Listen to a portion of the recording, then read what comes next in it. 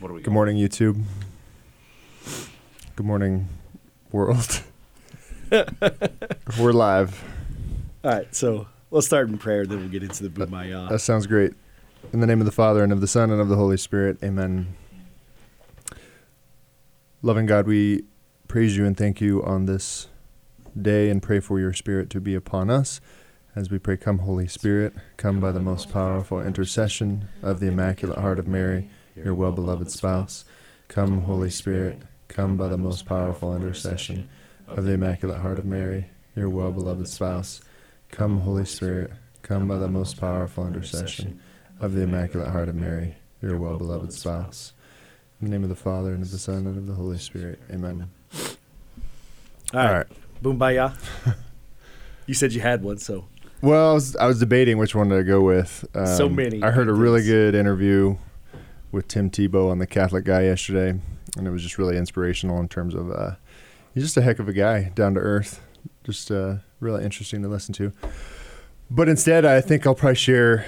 I had a really cool experience with this week with what it's like if you put effort into preparing something like before like the day that you're supposed to do it.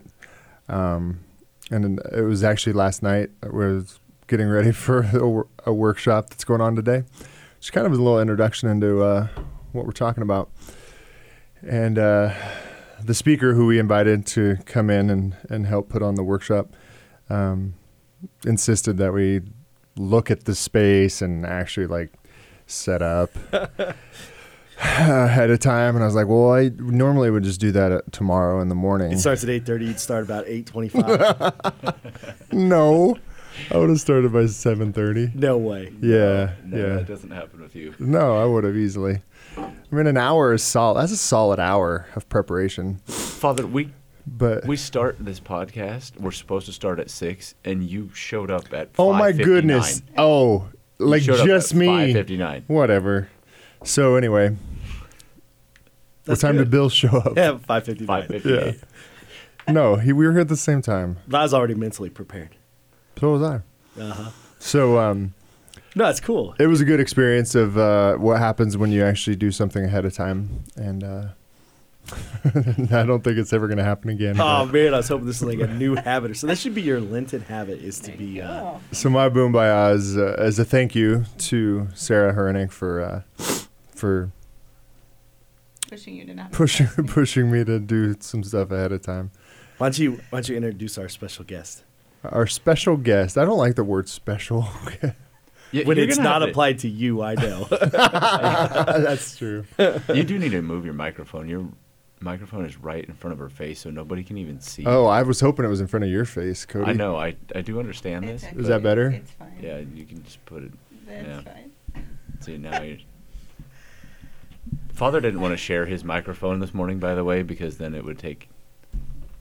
Oh, my gosh. Okay, so we are Nobody on air can see this, but it's it's quite comical watching Father try to move this mic around. I don't think it's that Okay. funny, actually. So we are very happy to have as our special guest this week Sarah Hurnick, who I've actually known. I was thinking about this. Like, I think I met you when you were either 18 or just turning 19, because you would have been your first year at Benedictine Turning College. 19. Yep. Because, yeah. So I don't know if I met you before September 18th that first year. Wow, good job remembering. Yeah, my it's like- birthday. That's I- intense. Yeah, I had to look that up. Facebook stuff. Just kidding. But anyway, so kind of cool for 20 years, basically, ish. We're so sorry. Oh. So I was transferring into Benedictine College when she was coming into Benedictine College as a freshman. And I think, I just more or less transformed her life. And So we changed There's to so pride much. this morning. There's so much truth to that. yeah. I mean, single-handedly. I don't know. Anyway, I'm just baloney and cheesing. bologna sandwiching. Okay. Anyways, so we're happy to have her. She has served as a focused missionary for a number of years and has done, I think, some great things in terms of working in evangelization and small group Bible studies, small group faith sharing groups, both where she and her husband, Clint Herenick, shout out to Clint this morning. I don't know if he's listening or not, but if you are, Clint, it's great. Very good to have you as one of our 3 listeners this morning. I don't know, that might be kind of high. It's probably 2. But anyways. It's right on the screen. 3. There you go. Yeah, Sweet. Karen's probably up listening this morning. Okay. So, anyways, they lived in Colby for a while, now reside in Beloit for a while. And I think doing great things in both of those places. So anyway, I thought we could just, as we've done in the past with special guests, why does that sound weird? Special guest. I feel like that's like It's like we have something you would- unspecial guests. Yeah, this one's Like we bring special. someone on, we're like, this is just a guest, just a regular. But this week, But this one is special.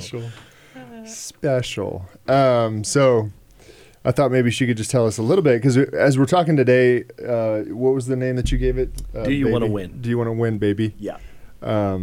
Is sort of that question of do you want to win souls for Christ, which is ultimately our overarching purpose of our life, in a sense, Our is mission. being a part of God's work in terms of transforming hearts and souls for Jesus. And so in some ways, as Sarah, that you have at times seen fruits in this journey, what is it that in your life, I guess, maybe has brought you to a point where this is even something important to you?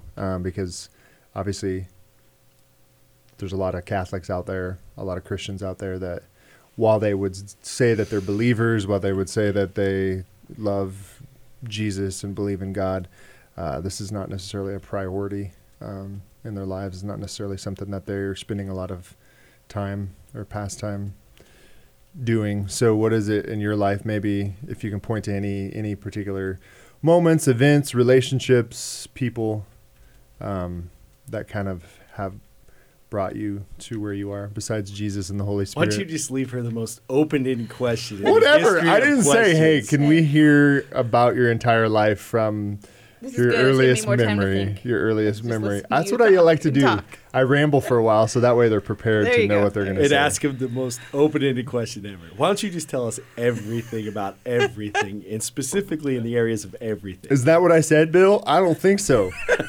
Or just go, hey, once again, tell me how I, Father Influence Jerry, you. I'm not gonna. influence I'm not going to push you into a particular area, but any particular. If you could talk moment. about me, that'd be great. That's not true. No, thanks, Father. I don't know exactly where to go. I think there's 3 significant things that I can say would be stand out to me in my desire to share the gospel. One of those would actually be my, the primary relationship that we begin with, God willing, with a mother and a father. And as my faith journey has come to fruition in a lot of ways, I would say that my understanding of the love that God the Father has for me came in a very fruitful way from my parents. I probably didn't give them the credit that they deserved, and have been sharing that with them more as I've become an adult. But the reality that their love for me was sincerely unconditional. And so my imagery of my relationship with God has always been pointed towards the image of God the Father and this love that I am cherished. And I think that has set a foundation for me to realize that we live in a time period specifically that's almost an uncommon feeling for people, that they are cherished and they are loved beyond their wounds, beyond their sinfulness, beyond their mistakes, beyond that we identify ourselves so often with what we've done wrong or how we've been hurt or those kind of things. And I was really given the blessing in a home that despite, the times where I fell short, that love wasn't lacking. And so that was really, I think, the foundational piece for my faith. Growing into, leading back to where Father said, meeting at Benedictine College, I would say that Benedictine, my faith came to an authenticity. There was just a reality of taking the common thoughts that I had about faith or what I thought I grew up in Chicago. So coming to Kansas was a big eye-opener, but I had this real dichotomy, I think. Like you didn't realize the place could be as amazing. That's right. There's no place like home. I think I had this real, I guess I would call it my conversion moment, for lack of a better word. I came to Benedictine to play basketball, and that was kind of my primary focus. I was an athlete. I was going to become successful in that. I was going to be a good student. But I had this experience realizing that I had a group of people who could help me run in that direction from an athletic standpoint, but there wasn't really a desire to know me.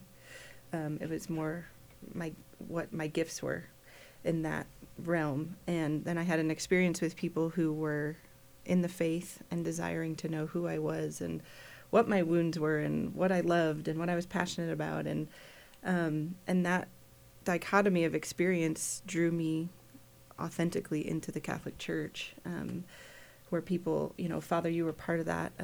There's a lot of people that come to mind, but specifically, this is great for college kids to hear, but my RA was very influential in my life in, just kind of being the person, Sarah Rademacher, Sarah Shinstock now, being the person who was just a face of God of saying, hey, let's just talk about it, and inviting a genuine personal invitation to, hey, do you want to join us?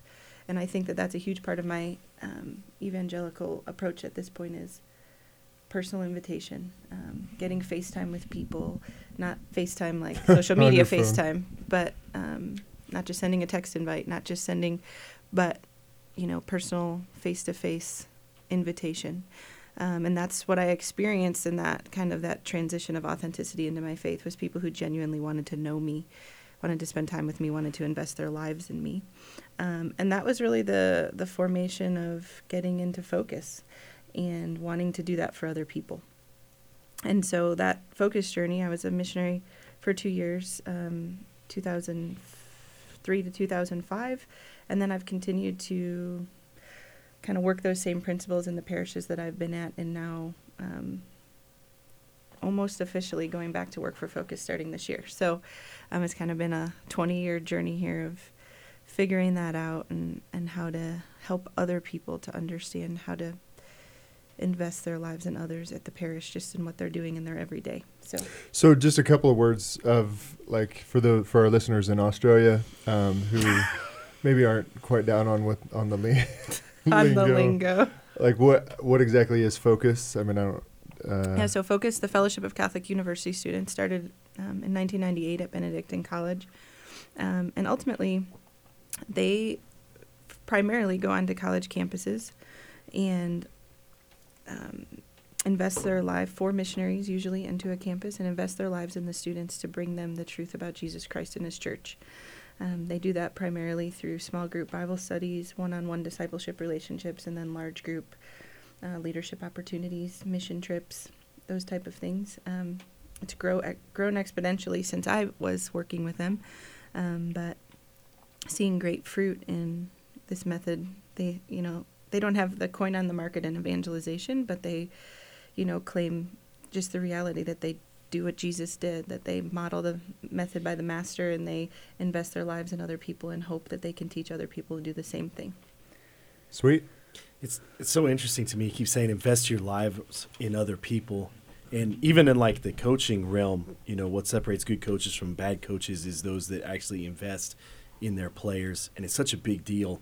But I think definitely on the church side of it, I mean, I don't think we talk about that enough. But as you've said that several times, it's really hit me as you say, part of evangelization is getting to know the person first before you can bring them the message of Jesus. And same way you see it in the Gospels all the time, meeting the needs of food or shelter or something, and then bringing the gospel. I think we forget that a lot. So I don't know. It just hit me as you said that a couple times. We just as a society do not invest in the people around us very much right now.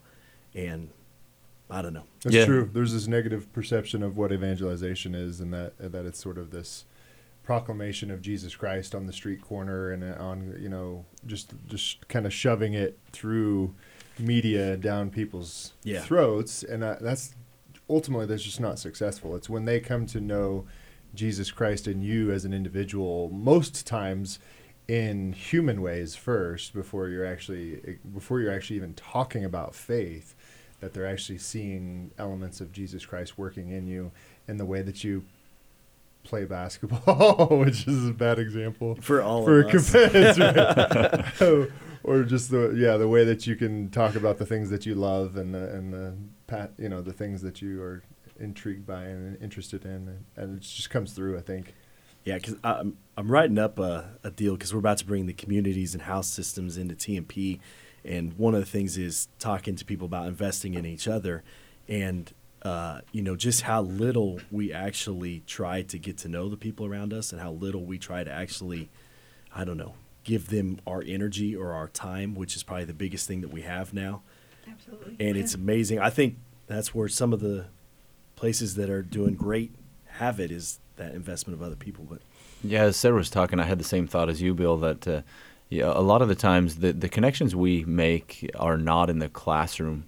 But my wife is a great help in this, that as she pushes me to continue coaching, and as I take on more things, that it really is those connections that we make in coaching. And this week was a really great week for me, not in the classroom, but I had many students stop by after classes, that these connections continued after classes and then even after school. And I had a couple students who stayed for, I think I had a conversation that lasted for an hour or an hour and a half after school. And it was absolutely awesome that they wanted to stay and just talk for a conversation for that long. And it wasn't anything they were forced to do, anything that they got in trouble for. They just wanted to have a conversation, and that was really awesome.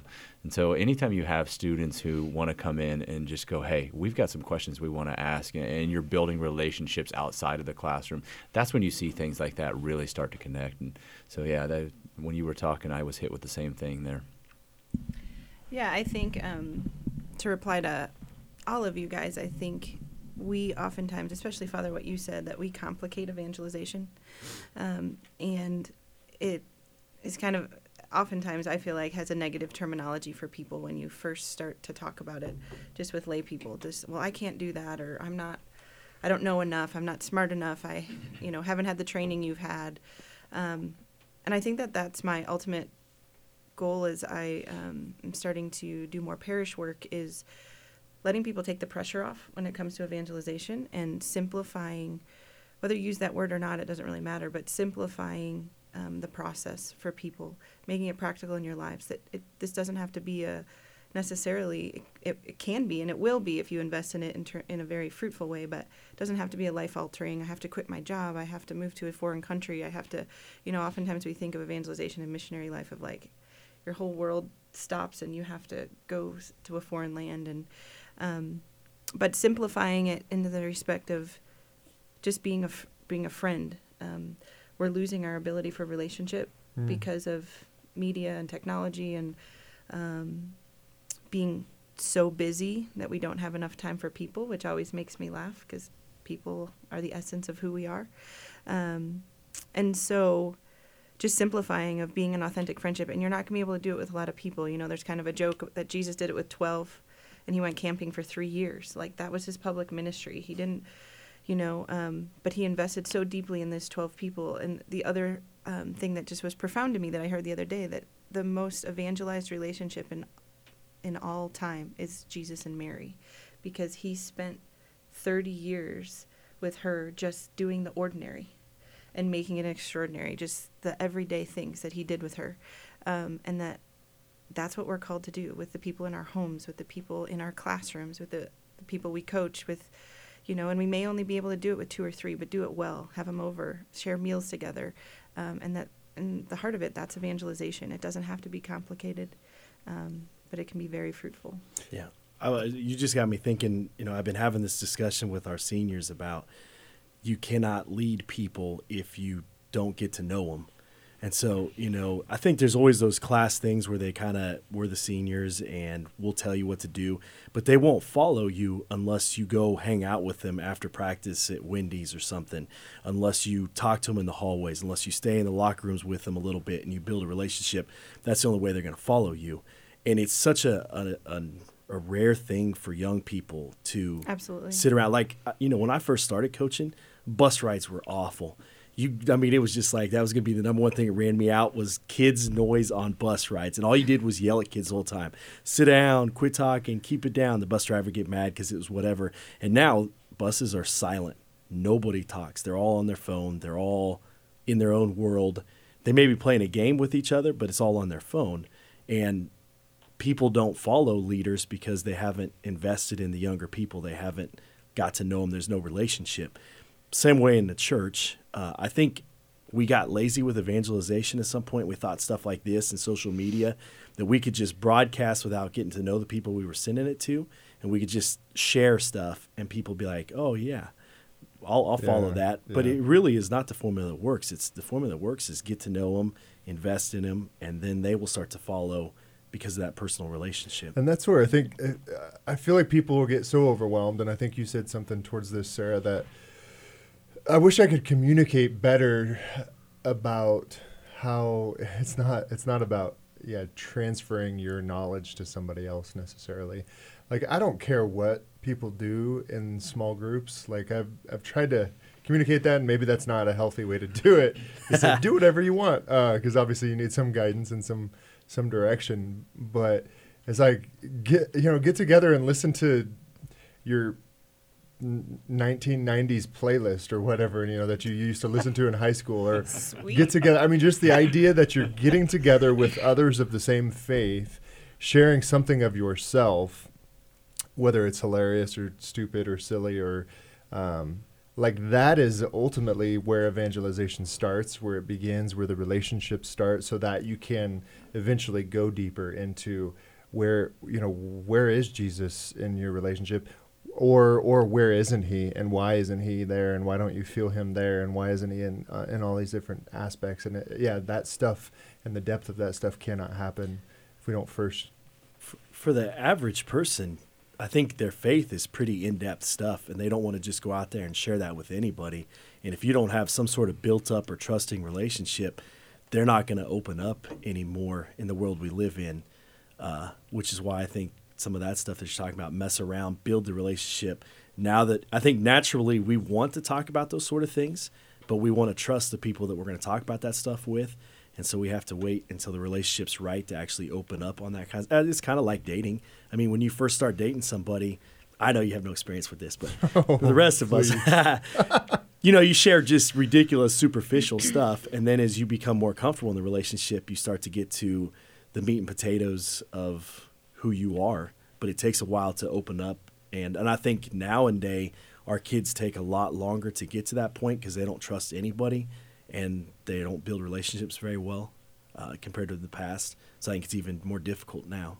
Yeah, I think too, there's just this concept, and it's overlooked so often. We talked about it at the beginning, is especially young kids, but I see it in the parish as well. The personal invitation, for a kid in high school, a kid in college. Father, you probably remember this when we were at Benedictine, to have someone personally say, hey, I'm doing this, I'm getting together at my house, we're going to have pizza, hang out. I would love for you to come join me. It seems so simple, it seems so nonchalant, like, well, that's no big deal. But we have lost such an element of relationship in our lives that for someone to acknowledge to you that you're important to me and I want you to spend time with me is crucial to the beginning of a relationship. And, when we talk about small groups, Father saying the content necessarily isn't, what we're focused on. And I think that's true. I think there's on a simplistic level, first of all, the faith is something, obviously, if we're going to be desiring to lead a small group, chances are we're desiring to share something about God if it's related to the faith, right? So our relationship with Jesus Christ, our prayer life, is ultimately, once we develop that prayer life, it's going to want to pour over into the people who are around us. So the formation of our own personal prayer life, then bringing people into small group through personal invitation, and then more important than anything else, what rests on that personal relationship with Jesus Christ is just friendship. It doesn't have to be content right away. I mean, God willing, we get to the content, we get to the truth, and we get to those challenging questions that are hurdles for people and keeping them away from the faith. But ultimately, just, sharing in life with one another. And that may look different for a lot of people. For you guys, it might be competitive basketball. For that may be where it starts. Maybe not. I don't know. Maybe it Not used for to this be. guy. It used to be. It used to be. Before we were all broken down. For high school kids, it may be, I don't know. Hopefully we can try to formulate some small groups that aren't always focused around like video games or, something that is technology related. But, going for a hike, going whatever the case may be, but just forming those authentic friendships and then praying intentionally that the Lord will provide opportunities for his message to be shared, because he will provide the opportunities. As you're talking, I think something that really struck me was part of why people have an issue with, I think, even starting these is we live in a culture that has a real fear of rejection, because we don't know how to be rejected anymore. We're taught that everything's not our fault, and we can't be rejected because of that. Since it's not our fault, then if it's always somebody else's fault, then we can't have rejection. And so if we can't have rejection, then we shouldn't ever call anybody, that we shouldn't try. And because if we can't be rejected, then don't try it. And this is something that really pushed me. I had the awesome opportunity to go and be with you guys in Beloit for that workshop, which was really great because it pushed me. As you guys know, anybody who's listened to this podcast, I do the least speaking because I'm with Bill and Father, and they don't like to talk at all. What was that supposed to mean? Yeah, I don't know if you guys have noticed that. Well, we want people to stay engaged. Yeah, that's what I it think is. people just enjoy Yeah. enjoy listening to stuff that that makes sense and is entertaining. Yep, and, that's what it is. And so it pushed me out of my comfort zone when you guys challenged us that day to cold call somebody. And I know, yes, you're not always asking people to do that. You don't have to just drop on the moment and go cold call people. But even Father has challenged some of us to do that, to go and start our own small groups. And that's something that I recently did, was went and started my own small group. And I was absolutely amazed. I just started thinking of people that I just recently met, and every single guy that I called said, yeah, I think that sounds great. And I did, obviously you're going to get some of those people that are going to say, no, I don't think that's for me. But I was really amazed that every single young guy that I called so far has said, I think I'm up for that. So you'll be amazed that the Holy Spirit is going to go and move. And if you do get rejected, so what? That's going to happen. Can you imagine if we thought of So the no, like the rejections or the no's as sort of the groundwork for a future yes? Like, I mean, if we actually had that kind of confidence, like that's the reality. Is you ask somebody and they say no to you at that point, guaranteed they're going to think more than once about that invitation and the fact that it came as a genuine thing, and it's something that we don't experience a lot. And so it's just, to me, you're setting the groundwork for the future as well. And I think that has, I mean, how many stories do you hear of people who came to their faith and it came not on the initial invitation, but it came after being bombarded over and over and over and over and over and again. then finally they were worn down. Exactly. And finally gave in. But yet your dating exactly, life now. Okay, now we're going to bring back your dating life. my dating life. But finally, it was just like, okay, I gotta go to seminary because I just keep getting rejected. But I mean, I think seminary is a perfect example of that. I Of people imagine being rejected over and over. Well- so they go. yeah. Or anybody, but I anybody imagine in Bill's life, because I- they just get tired of listening to him. Fine.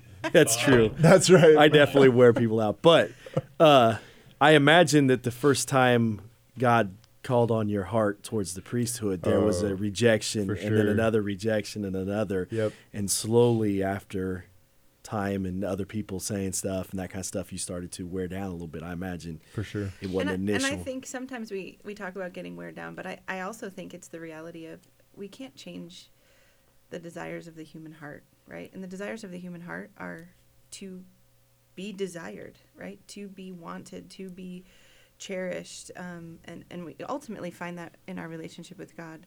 It takes humanity sometimes to get us there, which thanks be to God that we have that. But I think less than being worn down, it's the concept of you ultimately just get to the place where your heart comes to fruition, right? Your heart is finally like, oh, wait, this is what I'm desiring, right? So it's the persistent call on our hearts, whether that's through a person, whether that's through a person who wants to date us and they continue to ask, whether that's through the Lord constantly, or people who are suggesting, hey, I think you'd make a really good priest or a religious sister or whatever it is. And those are just like chipping away. But I think ultimately it's that softness and the genuine desire of the human heart that says, no, I want to be desired, and this is the place that's calling me and telling me that I'm loved. And I think that's beautiful. Obviously, Father, you found that in the priesthood and the rest of us in the married vocation. But yeah, sometimes it just takes the persistence of the people in our lives to say, yeah. There's a poem/prayer that I loved and I first ran into in college called The Hound of Heaven. And it's sort of this, I don't know if you've heard of that, sort of this image of God as being the beloved, but as like a little puppy, a little dog that sort of will follow you around and like nip at your heels and constantly sort of ask you for attention, and not give up and just continually follow behind you and continue to, as we use the term, hound you. And that's how God works, and that's how successful evangelization works, is that we're constantly inviting. This is why I think, this day and age, if we were getting good at being evangelizers and going out and doing those things, I think, like they say, the harvest is ripe, because there are so many people out there that just want to hear the message of, no matter what I do, no matter what I did, I am loved and I am valued just because of who I am. Absolutely. And especially our young people, they are so fragile right now, constantly, after a ball game or something where guys, maybe don't play very well, or maybe do play very well. Just that understanding of like, hey, it doesn't matter what you did tonight. You're going to go home. Your parents are going to still love you. The sun comes up tomorrow. God still, died for you on the cross.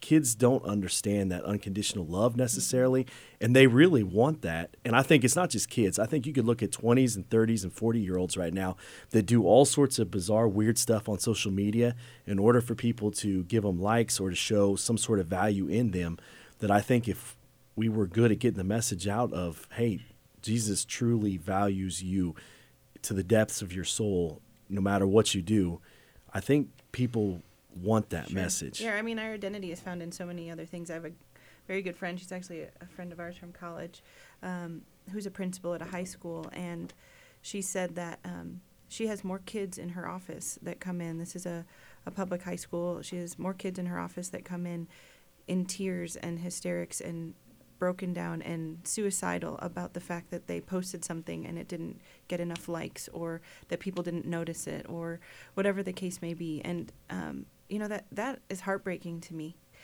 that is what we're basing our identity on, is this false reality, and even more so, and Bill, you're exactly right, that the harvest is ripe, that we are just in a crisis of identity, and people just want to know they're loved. And so the invitation, just like you said, Cody, you were shocked, but the reality is that's going to happen more often than we think. when we invite, people are going to say yes because they're just looking for something to identify with. And if we can identify them with love and respect and the church and the love of God and authentic friendship and divine intimacy, like, we're doing much better than the general population. So we need to be asking for sure. You know, the funny thing is too, and this came out of that workshop that once again that I was at with you, is that you said, don't get in the way of the Holy Spirit. Very often we prejudge people and we go, oh, Yep. they would never say yes, or no, they're not in the right spot. Yep. And that's the problem, is who are we to say they're not in the right spot? We don't know. And and that was a really beautiful thing that I took out of that too, is when you had people sit down and go, just call somebody and ask them, because you don't know. And if the Holy Spirit has somebody on your mind, but you go, no, it would never work. Well, Holy Spirit says that it's gonna, and and if you're sitting there being the one getting in the Holy Spirit's way, then you're the one being that obstacle. Don't be that obstacle. Absolutely. Plus, I mean, volume shooting has worked for a lot of teams here. Let's be honest, okay? So it's not going to hurt to ask a lot of people. Volume shooting. You got to throw it out there. I mean, you can't. I mean, that's what we tell you. You cannot score unless you put the ball up.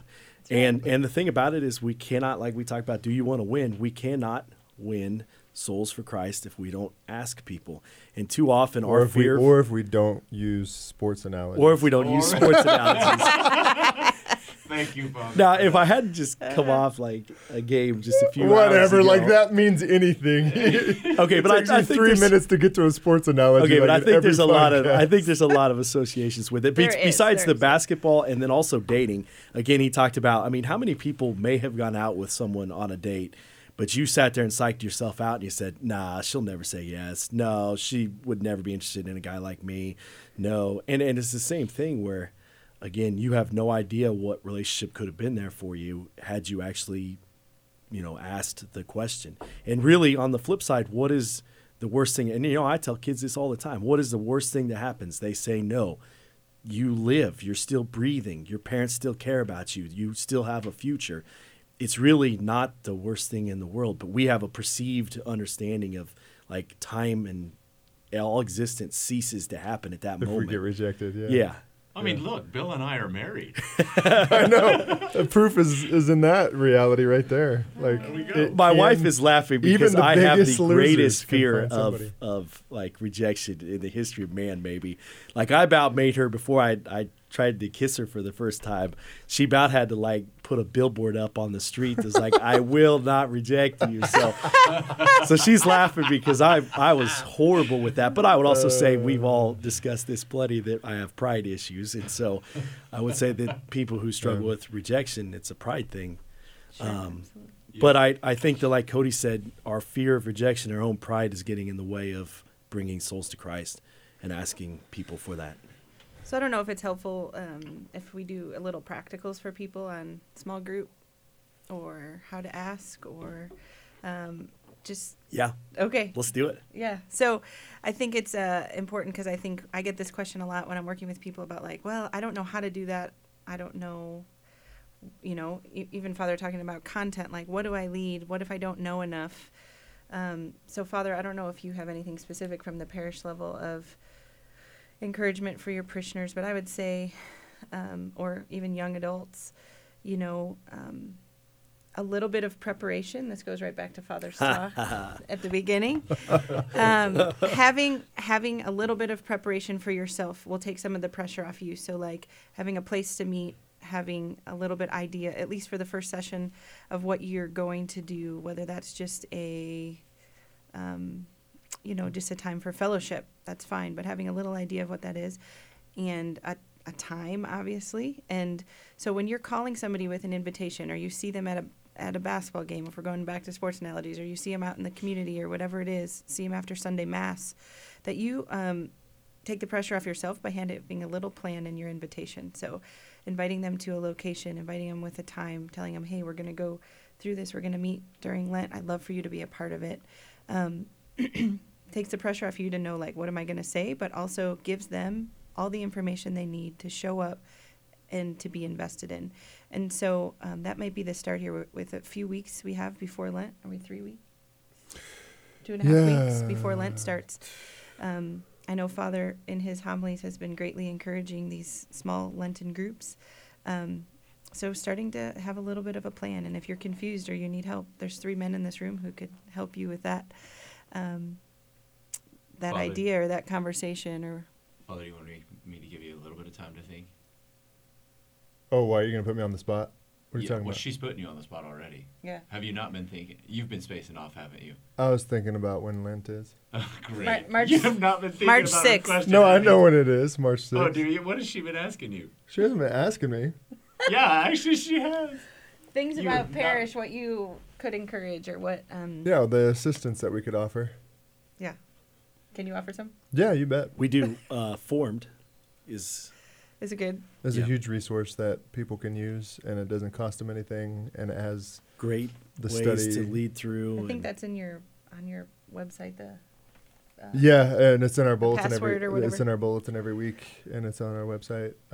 There's great material on Yeah, there there's for so many sure. different resources on that I mean, and there's actually Q&A, like there's Q&As that you can print off with each episodes of so many of the studies that they have on there, and which is extremely helpful.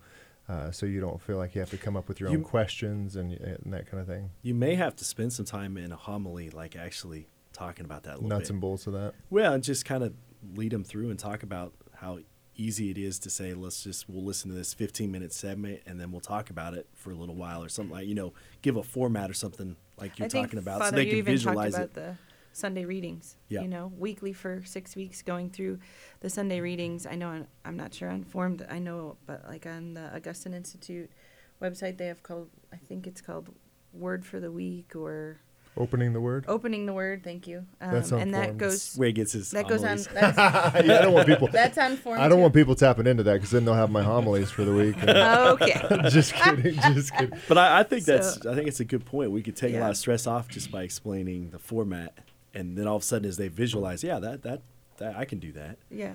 And it doesn't have to be, this concept of, I have to have 8 people. If you have 2 people that are willing to meet with you once a week for 6 weeks, and you meet for 30 minutes over your lunch hour from work, or you meet for whatever it is, it's not a formula that says I have to have this amount of time and I have to have this amount of people, and if I don't, then it's not worth it. 3 people, oftentimes the kind of conversation is going to come from that kind of investment in time together. You're going to be able to go deep with those people. You're going to be able to learn about them, about their lives, about their families, about, what their dreams are, what their hopes are, where they're at in their faith, what they're struggling with, how they've been wounded. All of those things allow us those opportunities for the Holy Spirit to move in and to open up our hearts to the gospel. So, start thinking about, I call it a depth chart. Start just writing down names of people in your life. They could be all different stages of life, but people in your life that you want to get to know better, people you know pretty well, but you'd like to spend more time with, and your lives haven't catered to that because of how busy you are. Make the time. I think I'm gonna go with a sports analogy. Well, she went with one too. I just want to point out depth chart. I mean, I'm come on. trying to get, come into the people that I'm working with. And So often the excuse, and I was actually just talking to Tucker Mall about this the other day. That's the excuse that people use for working out is or to not do a particular type of workout, or I'm not gonna. Oh, anyways. CrossFit to be one of them, but one of the excuses will be like, well, I'm going to start working out on my own. I'm going to get into shape, and then I'll start doing that. And it's the exact same way in our faith. Is like we use all kinds of excuses. Well, I'm not equipped yet.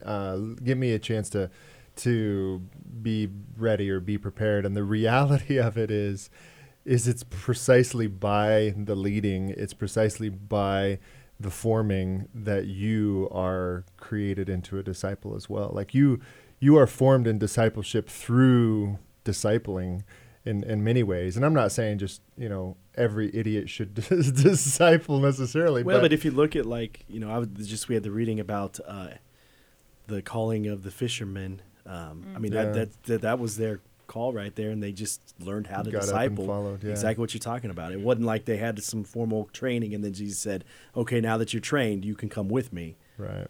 Right. And so that's the confidence that comes, is that if we truly believe that the Holy Spirit is a part of this journey and that God exists and is real, then it's amazing what he can do with fishermen who are obviously not trained and equipped in Fishermen, evangelization. tax collectors. Yeah.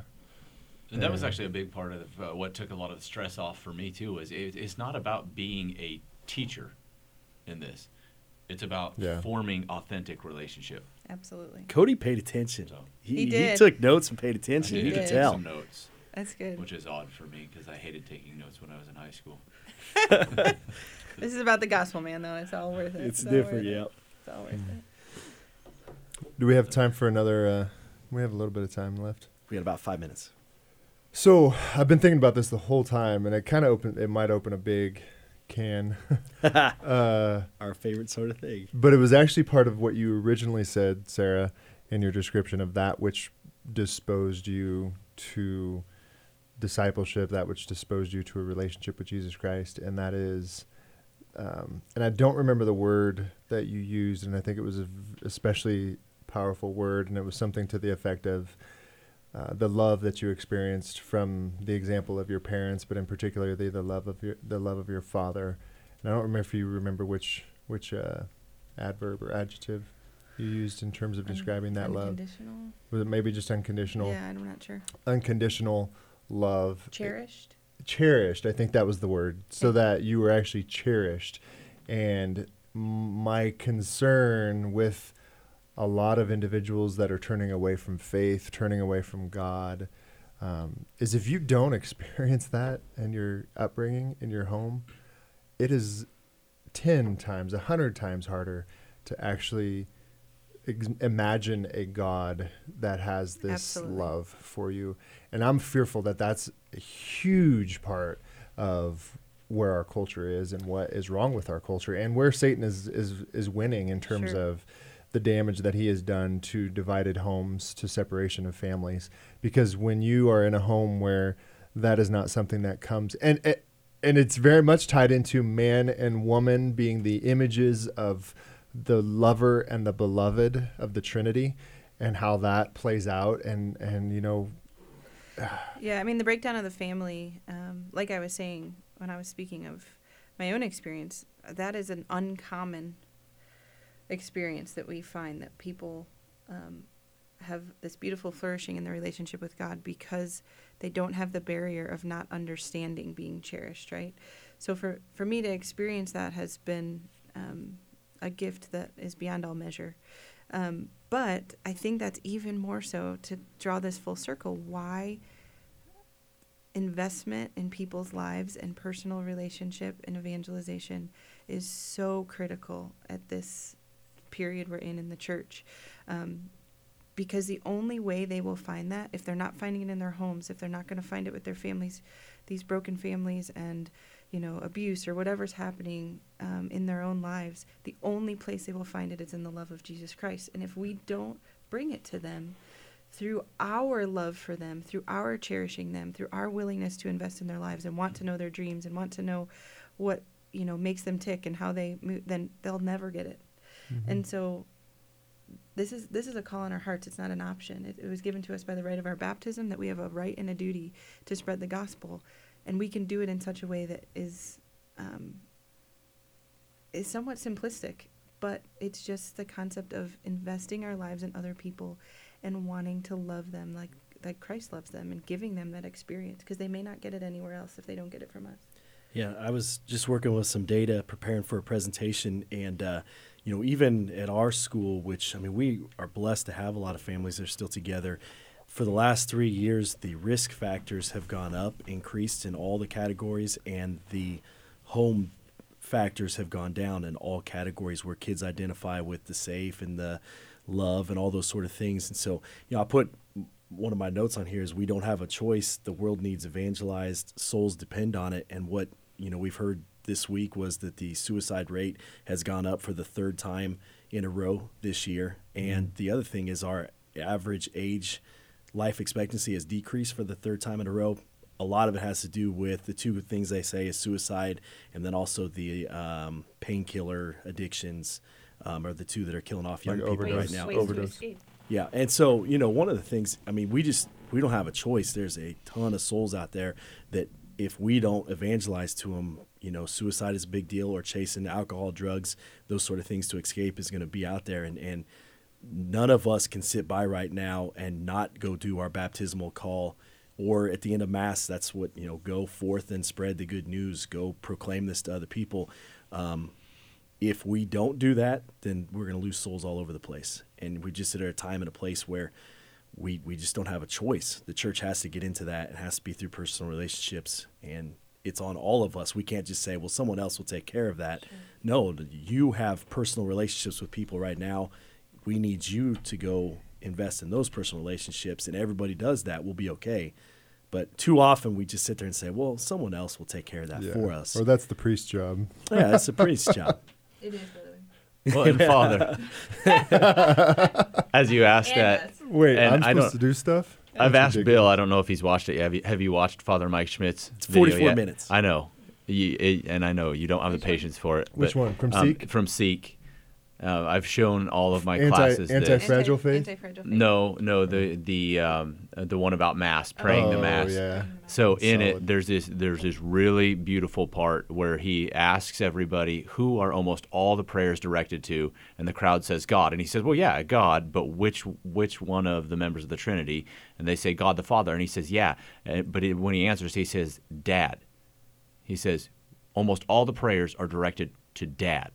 And when he says that, it's a beautiful moment because he connects our thoughts to how personal of a relationship we as Christians have with our Father. And so your question goes to, a lot of people don't know how to respond to that because of their relationship with a broken Father on this earth. And so when they go to Mass, they might not have that relationship. Or when other people like Bill, like you're talking with these broken relationships, or just these different things that are going on with their lives, they might go into Mass and they might not have this connection, and so we have to be the ones that draw them back in, show them the beauty of the Mass, show them what's going on, show them that they have a Father, and then give them that connection so that they have this, okay, I've got something to hope for. Yeah, I have to even deal with this in basketball too. Like, I mean, there's kids, different backgrounds within our locker room, and there's kids I've got to say, like, hey, it doesn't matter if you had a good game or a bad game. I love you the same. It doesn't matter. You're as valuable to us as you were if you scored 30 points tonight or if you scored no points tonight. And you can tell that those kids, it's just kind of one of those like, oh, really? I don't have to just perform well in order to be liked. And, you can just tell with some of the people that, we have to reaffirm that message of unconditional love because they don't have it at home. And in these relationships, we have to show that to, I don't know. It's hard for me to see kids that think their value is based on how they performed. And there are so many people out there that are like that. Mm-hmm. Good game, everybody likes me. Bad game, nobody likes me. What a tough way to live life. I mean, but that's what everybody's out there with. And I think that, that's something that I am working with actually a few women in the parish right now. This concept of, even in our prayer life, right? Like, we feel like we have to perform, and ultimately all the Lord wants from us is to show up. He just wants us to show up.